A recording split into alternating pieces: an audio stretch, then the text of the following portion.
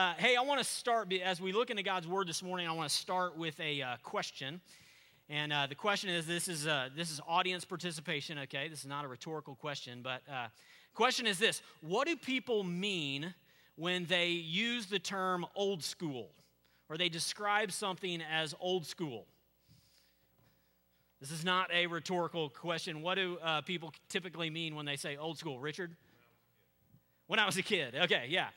When I was a kid, I walked uphill. Richard, I've heard you say this before. Uphill both ways to school, barefoot, baked potato in my pocket to eat for lunch, and we liked it. Old school. What else do people mean when they use that term old school, okay? We're not talking about the movie, okay, because it's not appropriate for church. But what do people mean when they say old school? Traditional, yeah. What else? Synonyms or descriptions? Classic, okay, in a positive sense. I like where you come. I can tell by your faces we have some old school people in the audience here, okay? Other things. What do people mean when they say old school? Maybe kind of tough, hard line, this is the old school way. Well, let me give you some examples. This Friday, totally coincidental, but this Friday night, we sat down as a family and watched a movie that, believe it or not, my wife had never seen before, that is an old school movie, all right? That being E.T. And there was a gasp, because you married someone that has not seen the movie E.T. I did, I confess. We're still working on each other. Sanctifying process. But we watched E.T. I had not seen E.T. in 30 years, I guess. But I would say E.T. is an old school movie. Would you? And a great old school movie, right? Can I get an amen? Amen. Thank you, Jason. As we watched that movie, and again, totally coincidental, I realized as I watched the movie, there were several things in the movie that were old school. And the first thing I noticed in the movie that was old school is that Michael, Elliot's older brother, in one of the scenes, he has on this red T-shirt that said this: Space Invaders. And some of you over here have no idea what I'm talking about. And that's old school. I mean, we're talking Atari, old school arcade, great gaming, okay? You haven't gamed until you've done Space Invaders or what else? Donkey Kong, asteroids.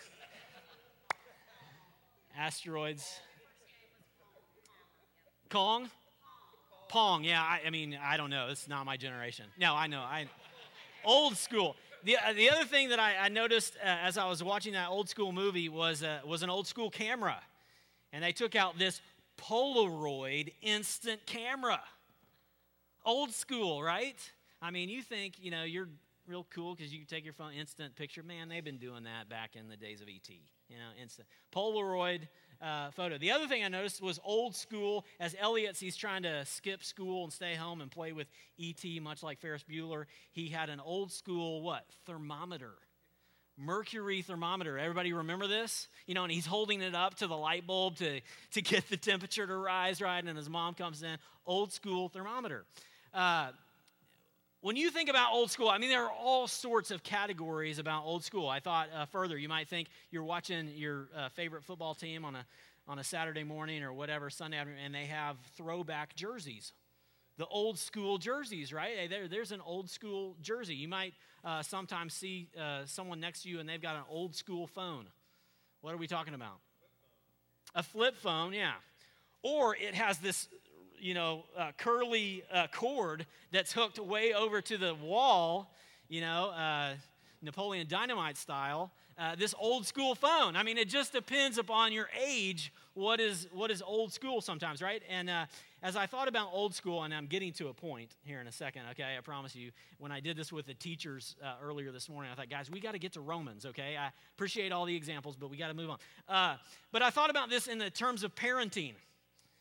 Anybody ever heard of old school parenting? Or, yeah, some of you are like smiling very big, Old school parenting versus new school parenting, right? There are different strategies, different parenting philosophies.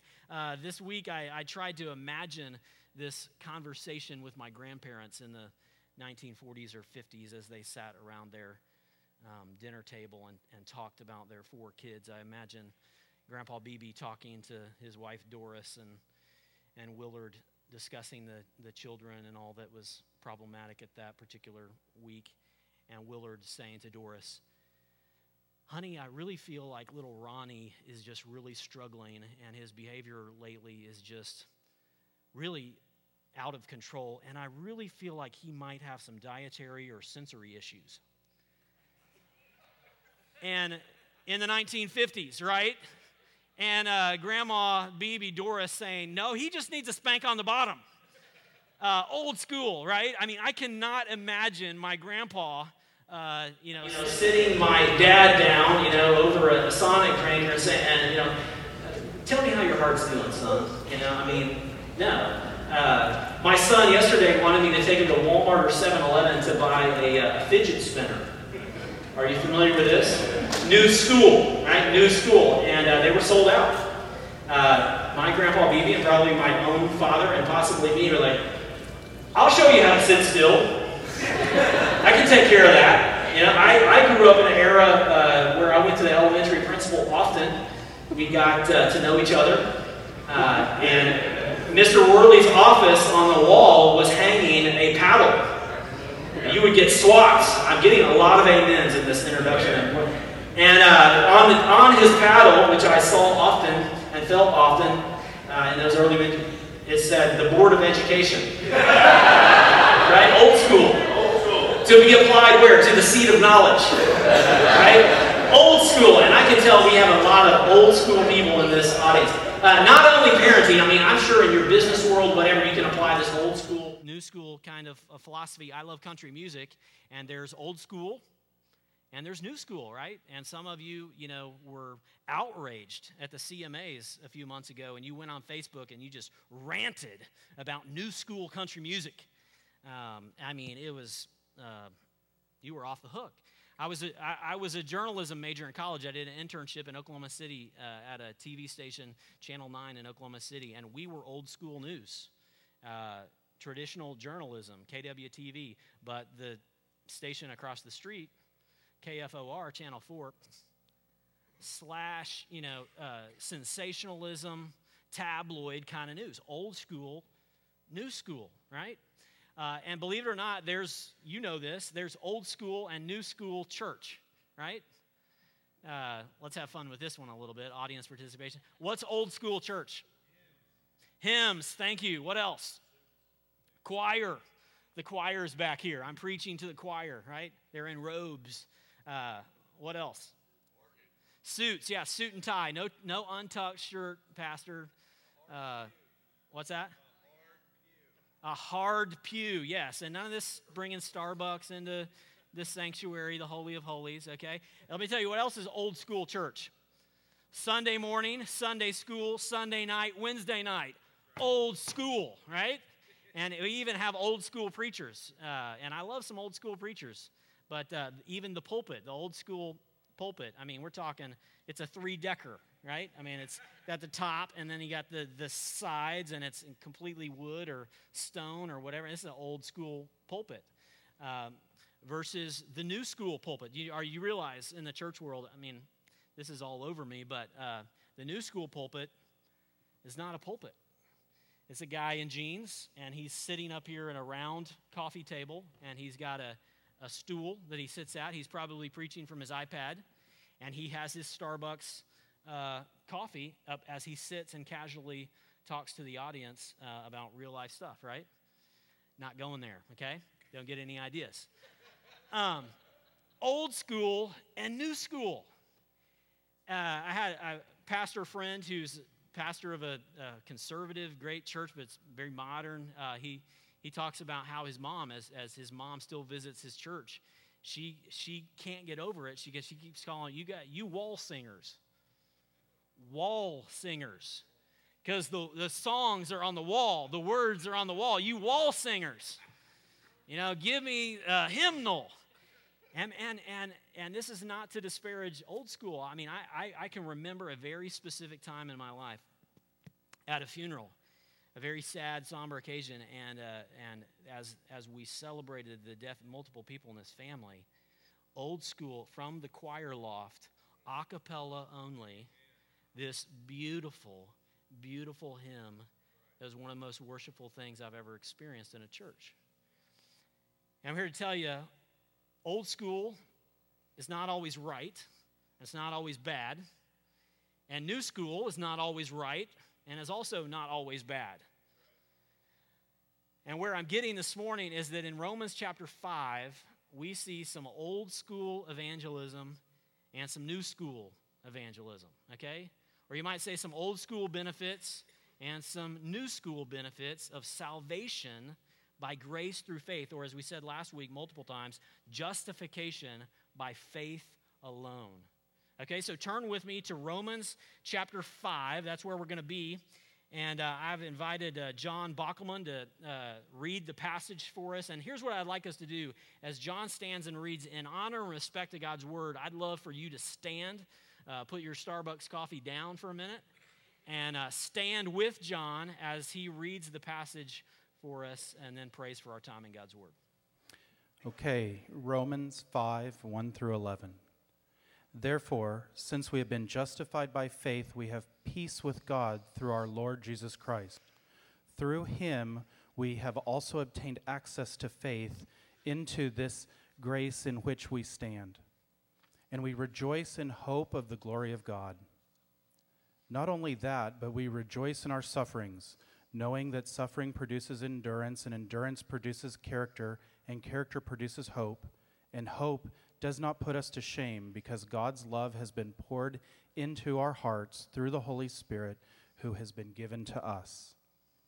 For while we were still weak, at the right time, Christ died for the ungodly. For one would scarcely die for a righteous person, though perhaps for a good person one would dare even to die. But God shows his love for us in that while we were still sinners, Christ died for us. Since, therefore, we have now been justified by his blood, much more shall we be saved by him from the wrath of God. For while we were enemies, we were reconciled to God by the death of his Son. Much more, now that we are reconciled, shall we be saved by his life. More than that, we also rejoice in God through our Lord Jesus Christ, through whom we have now received reconciliation. Let's pray. Dear Heavenly Father, we are so incredibly thankful for the totally undeserved gift of Jesus Christ in our lives. Lord, we pray that we would live lives that would honor you, that as we face trials, uncertainty, hardship, that we would turn our eyes to you and your Son. And that as we seek to serve our communities, our friends, and our neighbors, that we would do so in grace and with mercy. Amen. Amen. Thank you, John. You can be seated. Well, just by way of review, last week and previous weeks, I put the brief outline of Romans on the screen for you, these S words. And we are in the section called salvation: sin, salvation, sanctification, sovereignty, and service.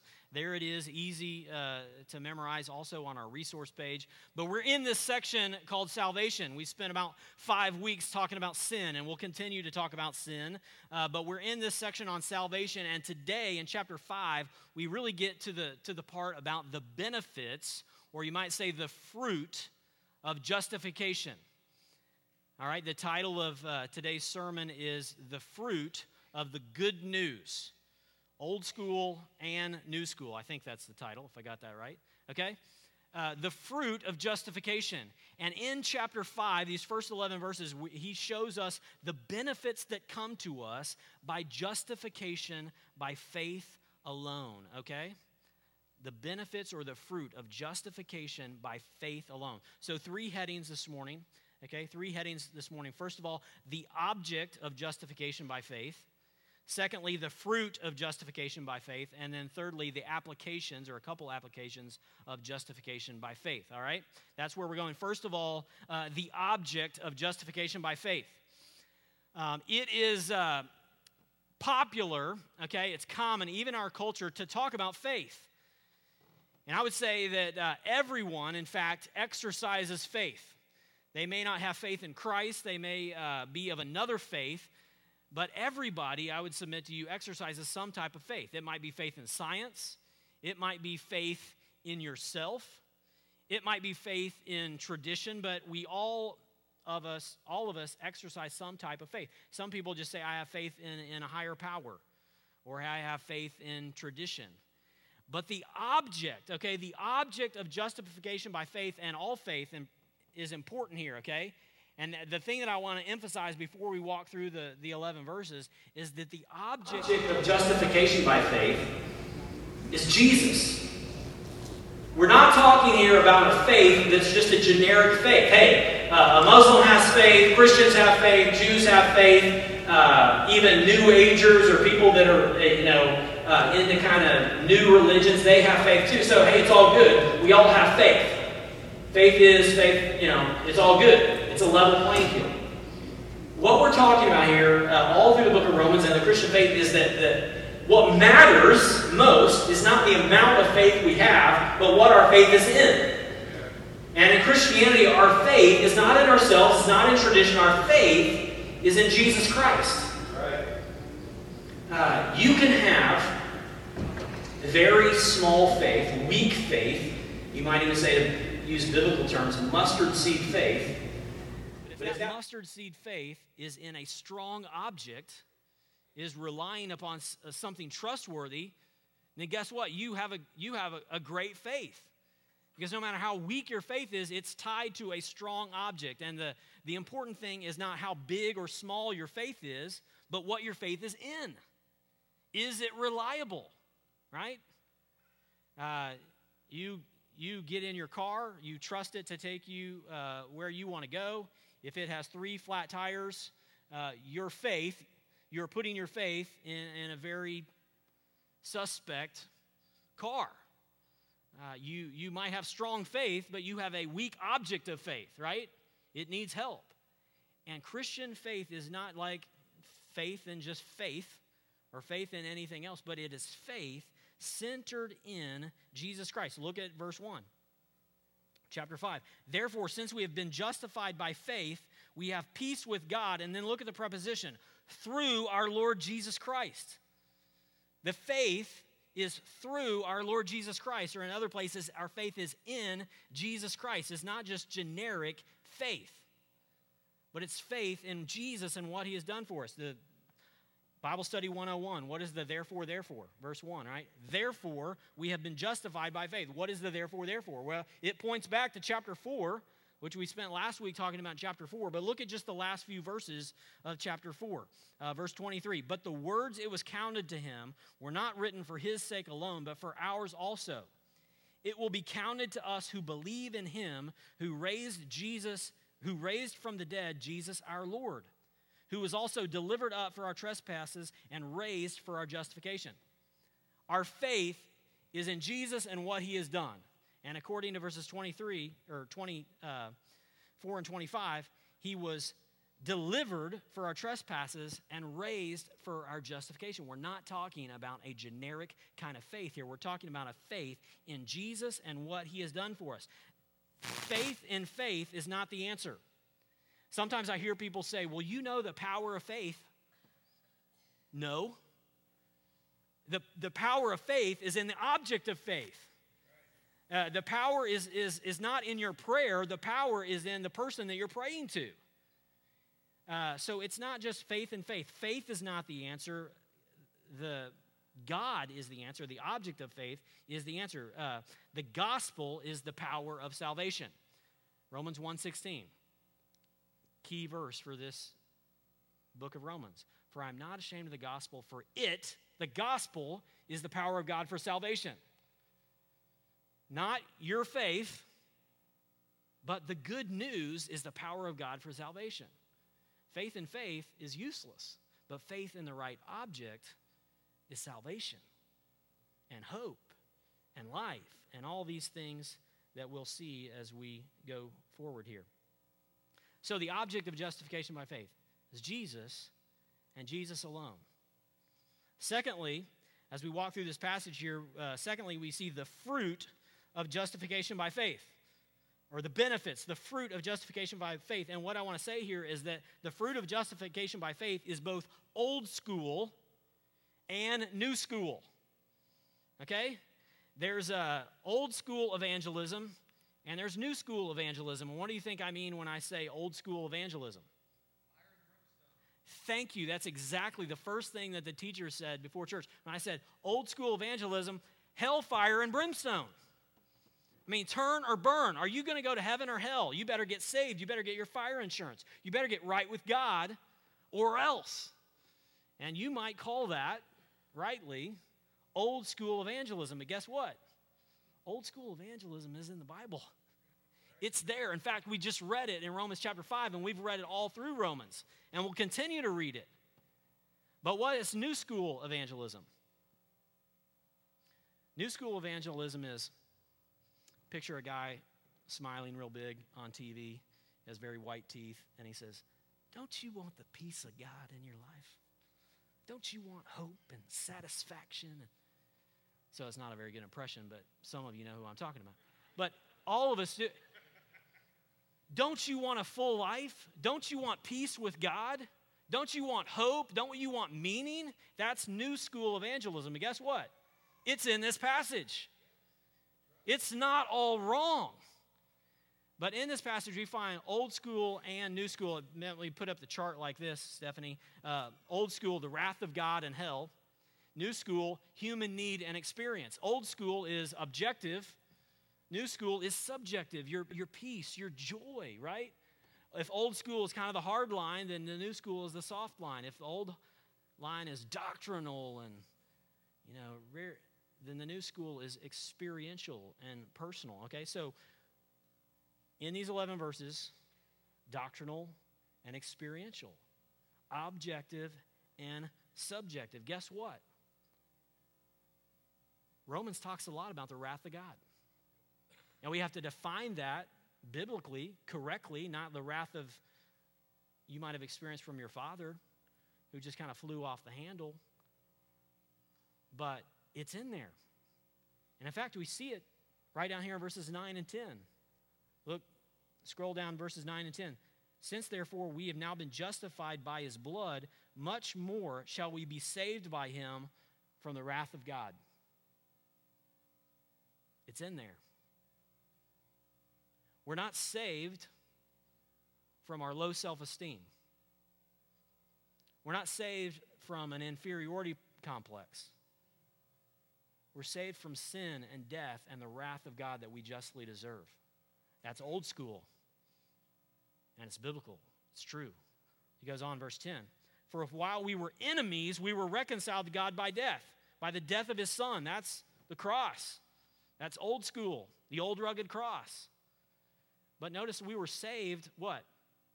As long-lost buddies? As good old chums with Jesus? We were saved as enemies of God. We had rejected him. We had run away from him. We were enemies. We were deserving of the wrath of God, enemies, estranged from our heavenly Father. And he has reconciled us. And on balance, I probably need to show you a couple more scriptures about this. 1 Thessalonians 1, verse 10. And we wait for his Son from heaven to come again.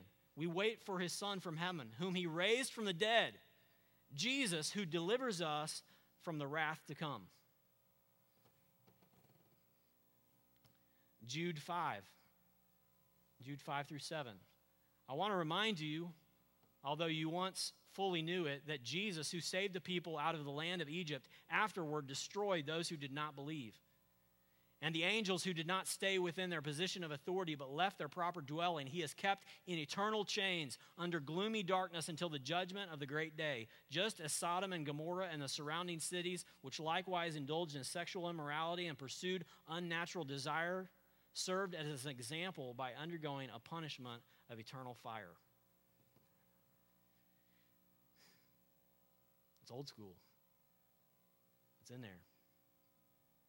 Well, Ross, that's just Paul, and we all know he's a bit old school. Jesus was new school.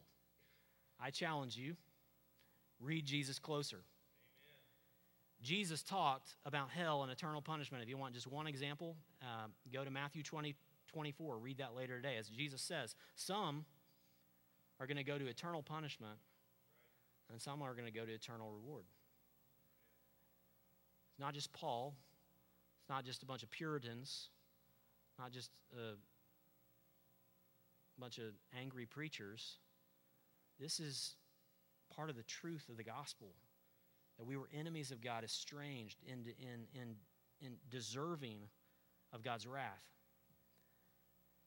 So there's a hardline pitch, and you've heard it, and you've heard the guys on the street corners say it. It's the hardline pitch, and it turns you off, and it turns off a lot of people. It would come to my college campus every semester, right, with the hardline pitch. It would stop every sorority girl as she walked by and embarrass her with a hardline pitch. But there's also the softline pitch that's not centered upon the wrath of God or man's rebellion, but is centered upon human need and experience. And they are both here in this passage. Look with me again, verses 1 and 2. Therefore, since we have been justified by faith, we have peace with God through our Lord Jesus Christ. Peace. Circle it, underline it. One of the fruits of justification by faith is peace with God. The war is over. You're no longer a slave to fear. You've been made a child. You have peace with God. Now, there's the peace with God in the New Testament. There's also the peace of God. Philippians chapter 4. Pray, and you will experience the peace of God, which surpasses all understanding, will guard your hearts and minds. There's peace with God, but right here he's talking about the peace of God, Right here he's talking about peace with God. And that peace has happened through Jesus Christ our Lord, who hung on an old rugged cross and satisfied the wrath of God so that you don't have to endure the wrath of God, who paid for your sins so that you and I don't have to pay for our sins. So we have peace with God. We also have the peace of God as the subjective aspect of that. Look, as he goes on. Again, the preposition, verse 2. Through him, who? Through Jesus, we have also obtained access by faith into this grace in which we stand, and we rejoice in the hope of the glory of God. There is so much good news in verse 2 right there. But it comes through him. It comes through Jesus, that you get this access to God. Now think about that rich word with me for a minute, that you have access to God.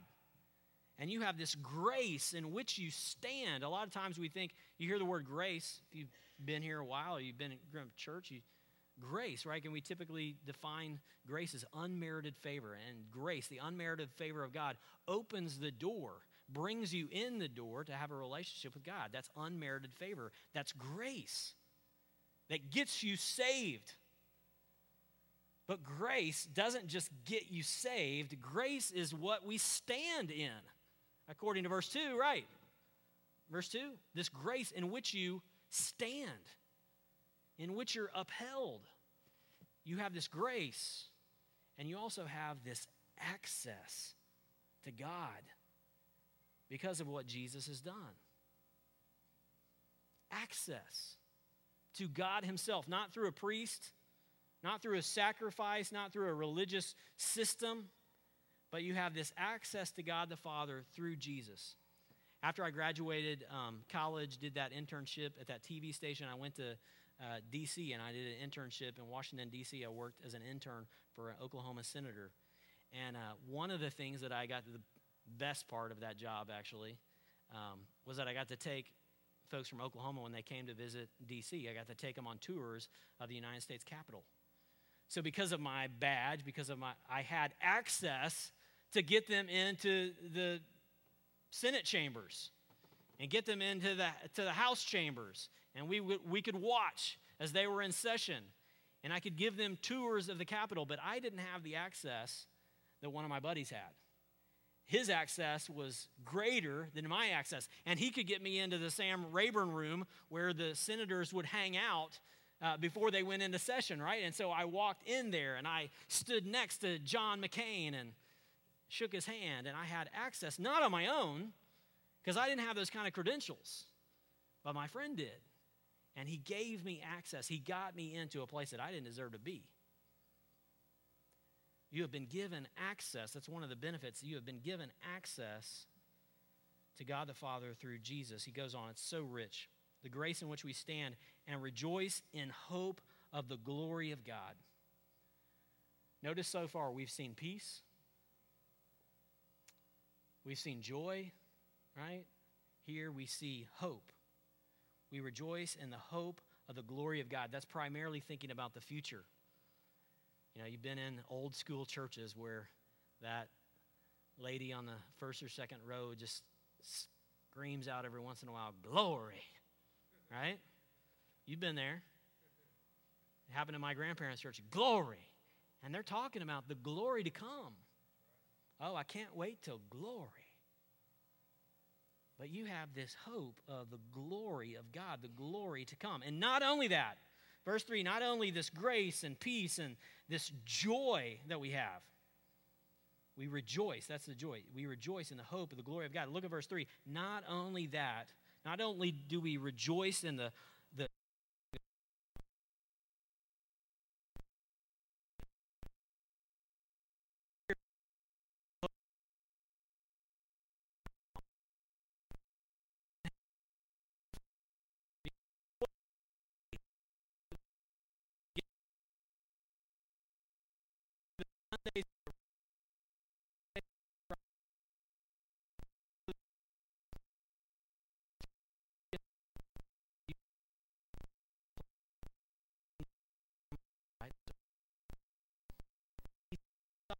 new joy, because it's in persistence, endurance, character, and character produces hope. In fact, as we go through this suffering, guess what happens? Our desire for glory increases, right?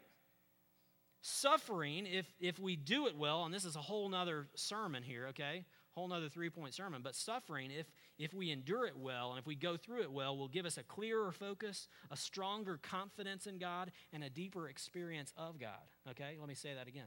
If we go through suffering well, we'll have a clearer focus, a stronger confidence, and a deeper experience of God as we go through that suffering with the joy of God, because we can get through anything if we know Sunday's coming. So part of our salvation is not just justification and being saved, but it's that sanctification through suffering that God is doing, working in us as we wait for the hope of glory, right?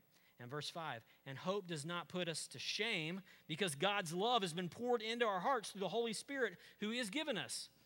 Another benefit, another fruit of justification by faith is the Holy Spirit that comes to indwell you, that it comes to empower you and actually live in you, that you get at the point of justification, you get the Holy Spirit to live in you and guide you, and because of the Holy Spirit, you have God's love poured into your hearts. And some of you are looking at me like God's love poured into my hearts, and it's because you haven't experienced it. Maybe you're not justified. Maybe you haven't been saved. But some of you know exactly what I'm talking about when the Holy Spirit pours love into your hearts and you experience the love of God in Christ Jesus because of the Holy Spirit who indwells you. And so you have these moments where you're like, could this be true?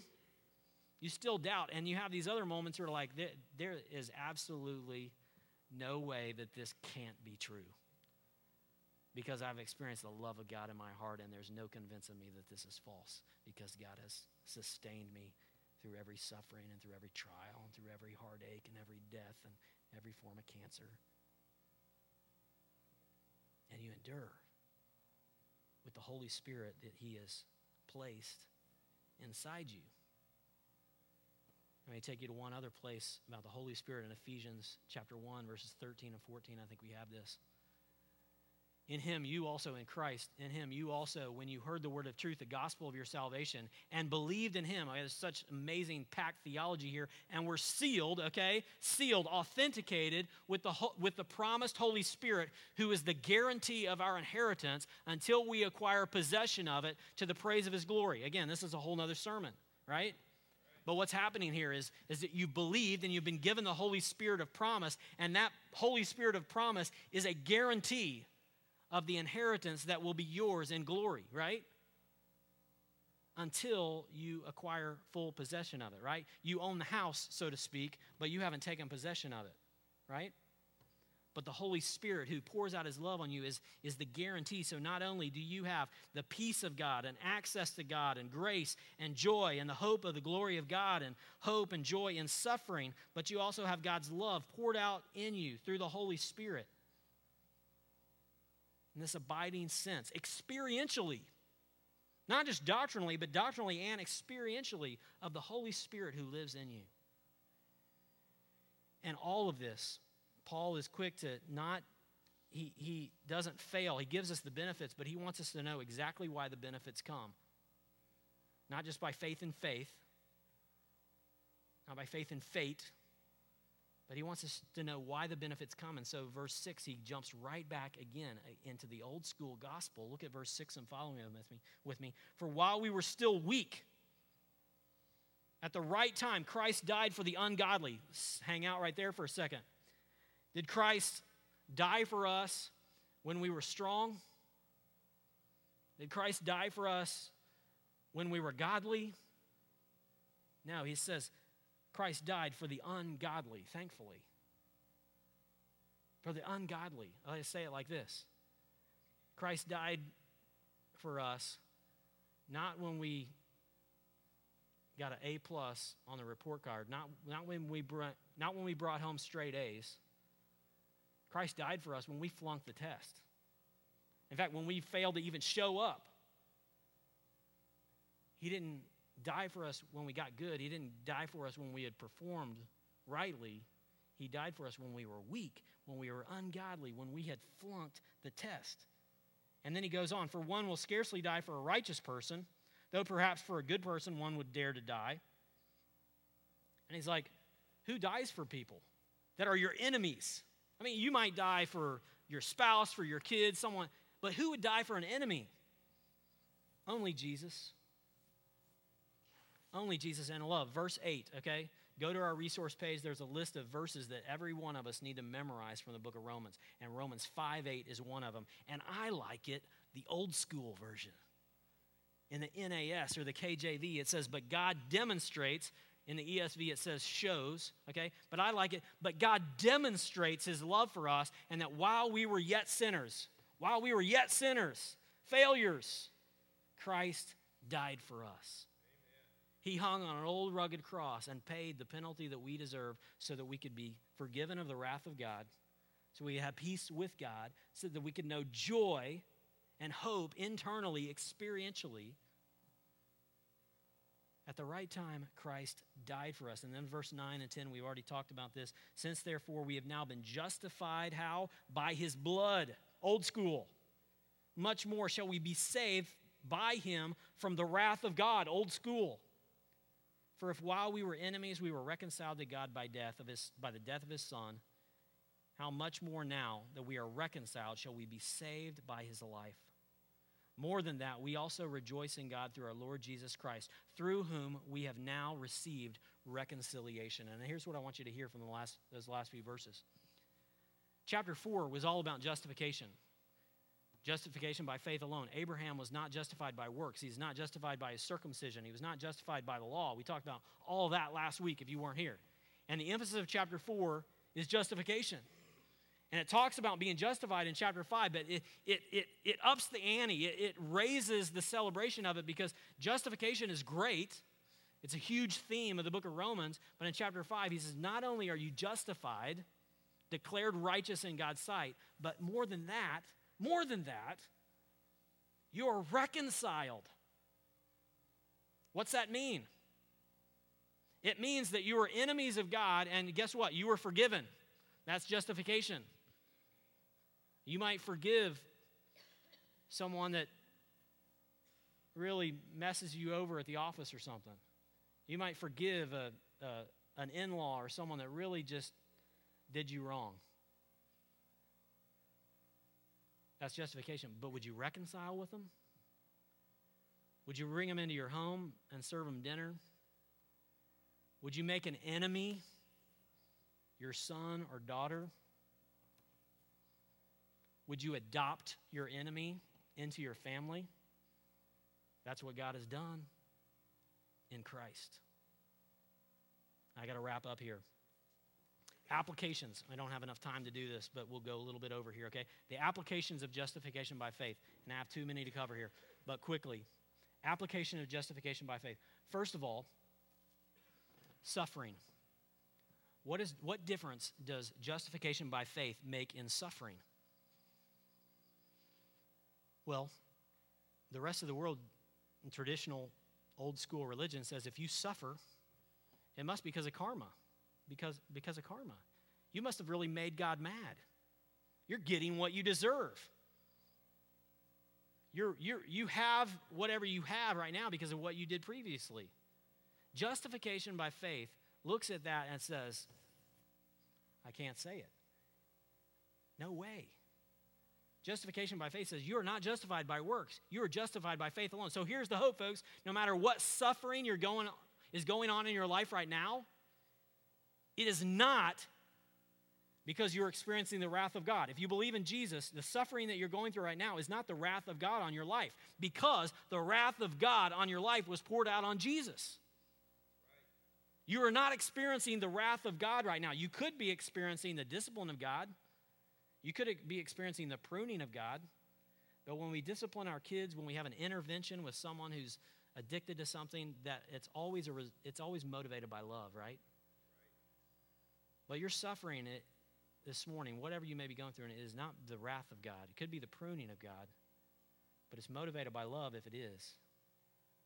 Because every moment of wrath you deserve was put upon Jesus. Secondly, not only suffering, but justification by faith alone changes our identity. It changes our identity. How? Because most of us go through life. I mean, the default position of our world is justification by works. And everybody today wants to create their own identity and make your own identity and make your name for yourself, right? By what you do or what you want to be called or what you are. That's justification by works. And that feels liberating, feels good for a while until what? Until you blow it and you blow your marriage, or you lose the sale, or you get kicked out of the game, or you don't make the team, or whatever, and then what happens? Your identity that was built upon justification by works is just destroyed.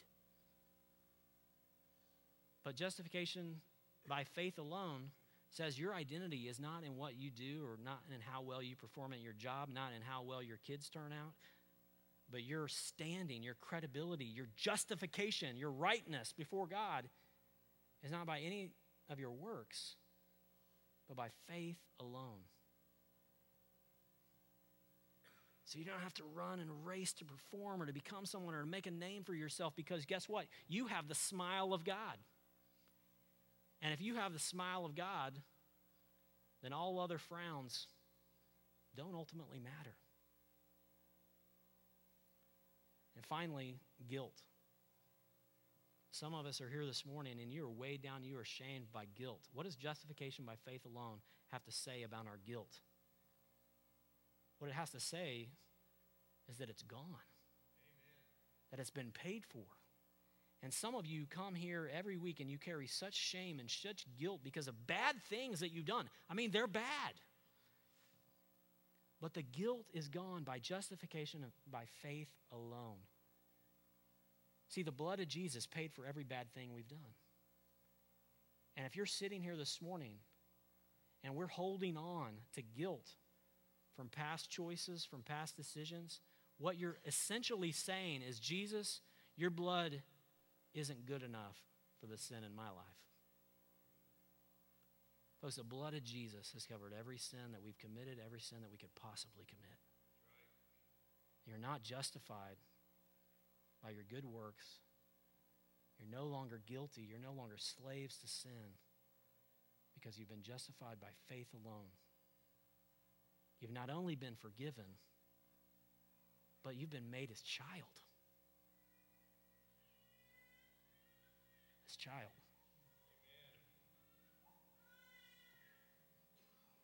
Will you pray with me? Father God, we come to you this morning saved from our sin and death and the wrath that we rightly deserve, and justified by faith alone because of the grace that you have shown us in Jesus. And I pray that you would make that old school news experientially true in our hearts.